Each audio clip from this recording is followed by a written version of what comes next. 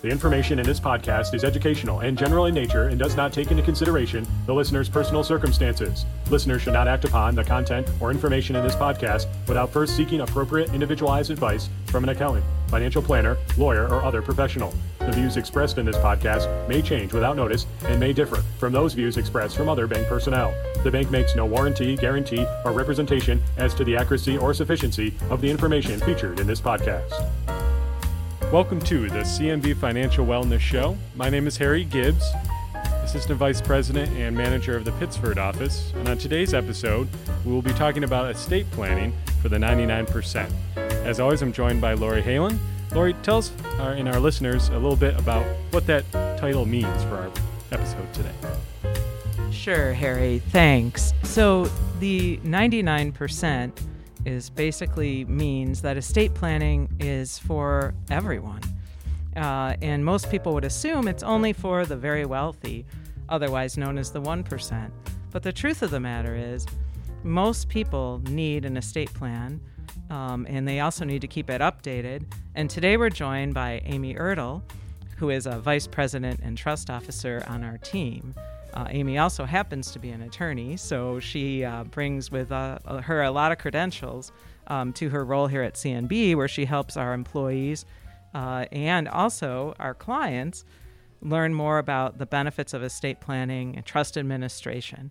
So, Amy, thanks for being here today. Thank you for having me.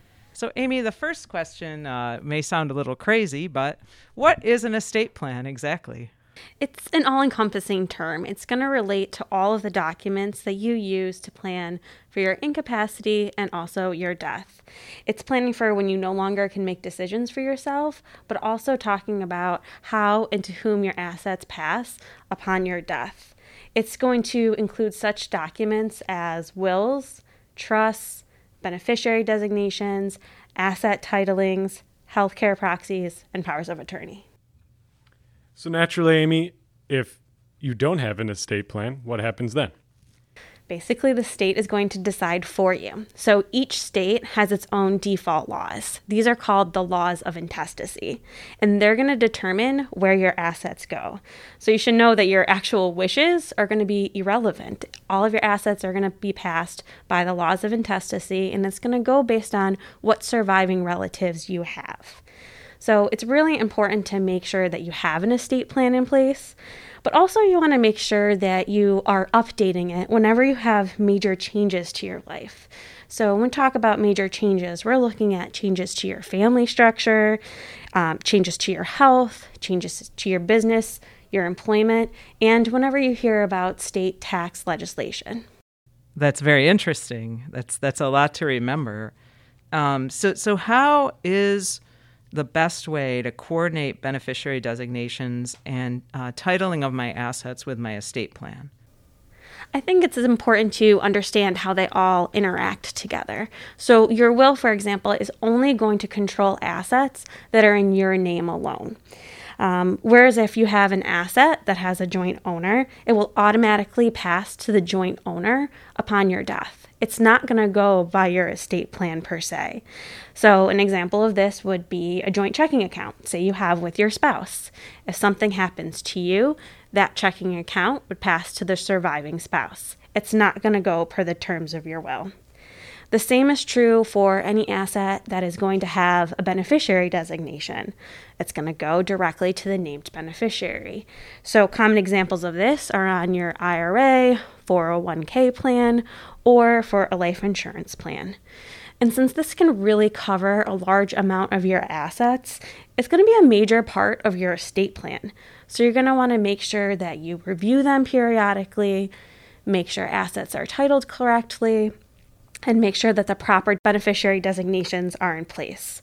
And you're going to want to make sure you discuss this with your attorney to make sure that these beneficiary designations match up with your overall estate plan. That's great, Amy. And it feels as though if you cover beneficiary designations and titling of assets, the next natural progression would be how you plan for being incapacitated. Right. So while you're still alive, there's still some planning to be done. So if you're planning to take care of healthcare decisions while you're still alive, there's two documents you may want to consider: a healthcare proxy and or a living will.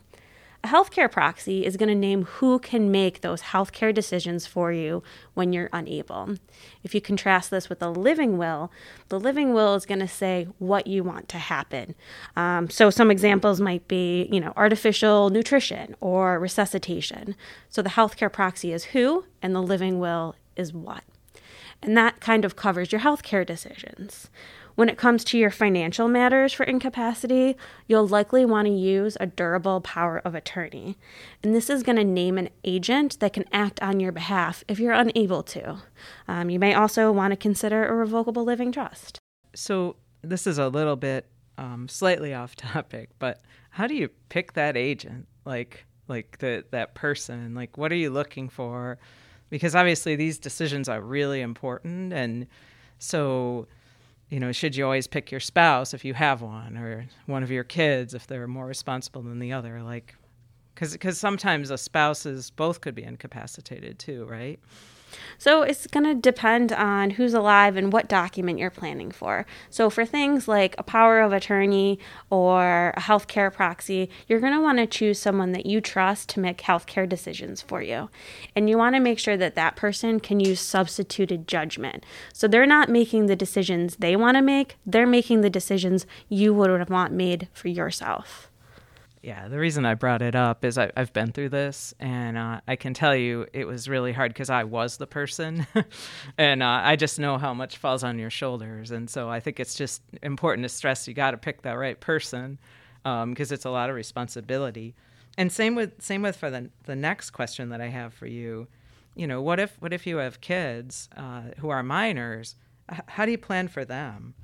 So this is a great question that we get all the time, and there's multiple ways to plan for minor children. I think one of the biggest things is to make sure that you're naming a guardian under your will. And there's different types of guardians. So there's guardian of the property. This will be the person that will have physical custody of your child. They'll be the ones making those kind of like personal care decisions, those healthcare decisions, and raising your child. That's usually the one that parents identify as the most important. But you're also going to want to make sure that you take care of the financial side of providing for the children. So this is why you can name a guardian of the property. It can be the same person or it can be a different person, and they would manage the money and the property that you're leaving to your children. Another substitute to that kind of guardian of the property that a lot of people do is they use trusts in their estate plan. And this is a great way to plan for your children. It can basically help safeguard your assets for your children. And you can even put certain parameters around it, like age attainment language.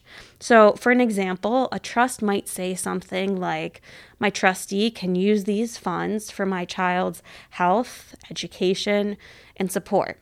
You can say the child may receive 1/2 at a certain age, like 30, and the remainder at 35. So obviously those specific terms can be tailored to whatever your desire is for your plan.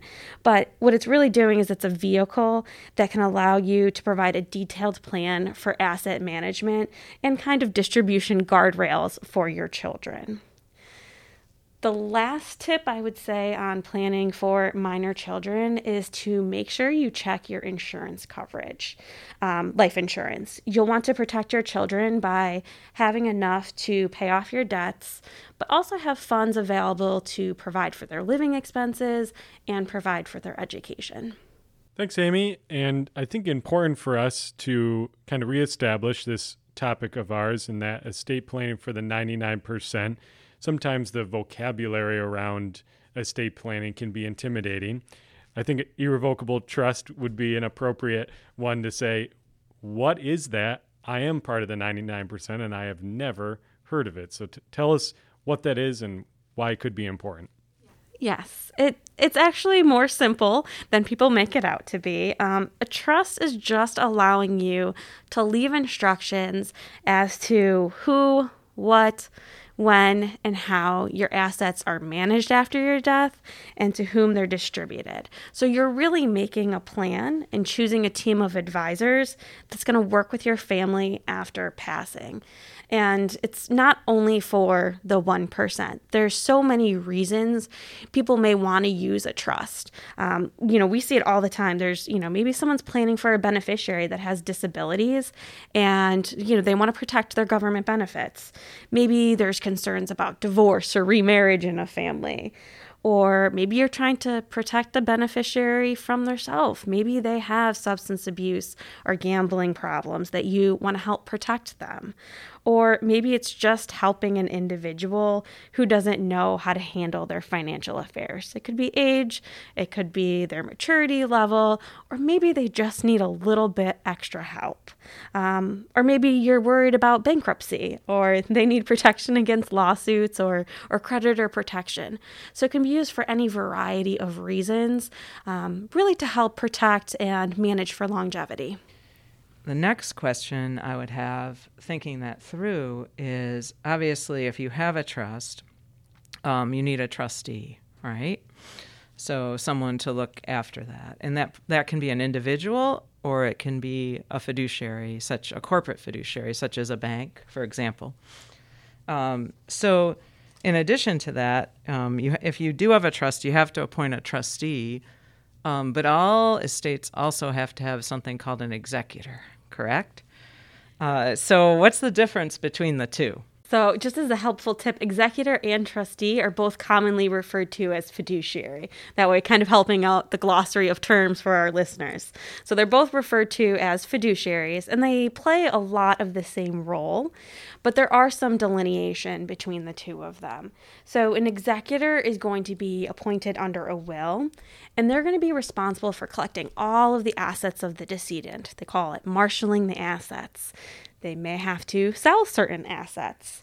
They'll have to pay the final debts and expenses of the decedents, file any necessary tax returns, and then ultimately distribute the assets to the final beneficiaries as named under the will. Generally, this is going to be a more short-term role, probably only around a year, give or take. You contrast that with a trustee.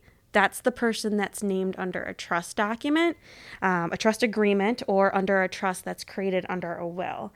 And their key role is, again, to manage a trust for longevity. They're going to manage the assets, and then they're going to make distributions to beneficiaries based on the language you've included in your trust document. So in contrast, a trustee's role could last for many, many years.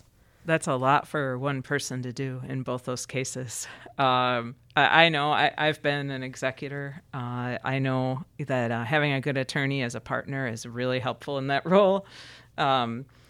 So definitely there's a lot to do. I think the most challenging thing, at least for me, was cleaning out the house.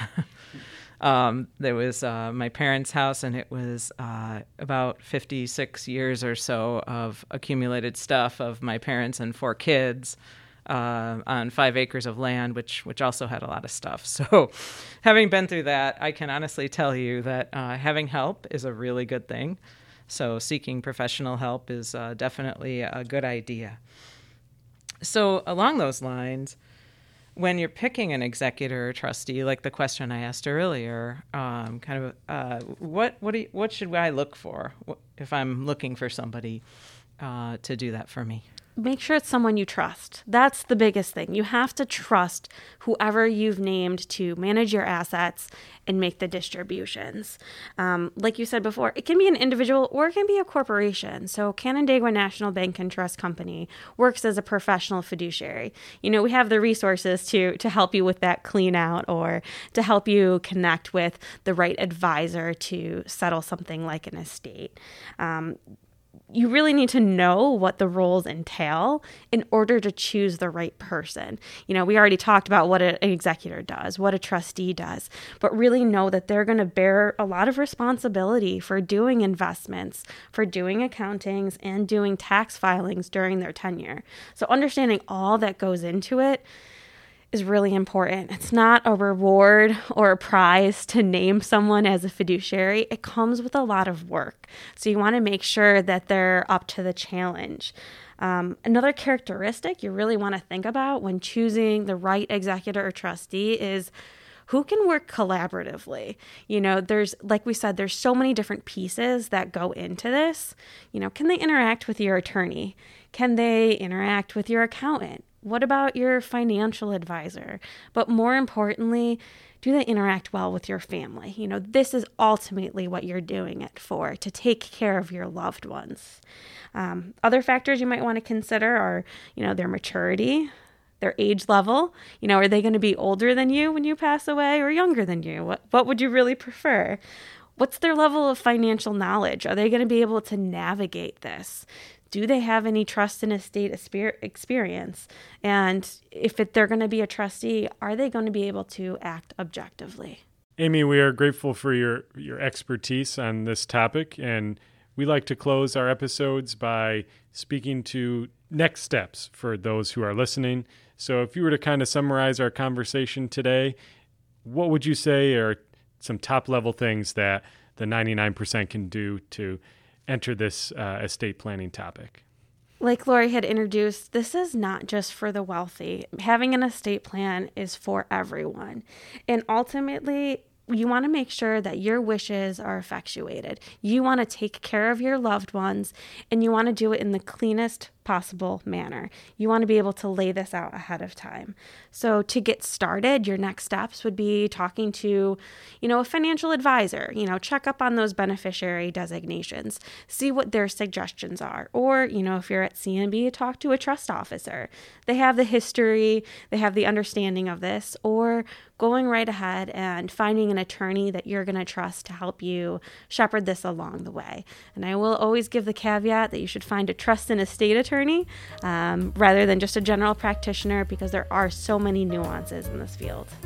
Amy, a fantastic job explaining to our listeners what to prepare for and what to expect with estate planning for those 99% and even the 1% that hopefully have listened as well. Thank you for your time. Thank you, Lori, as well. And until next time, this has been the CNB Financial Wellness Show. Thanks for listening.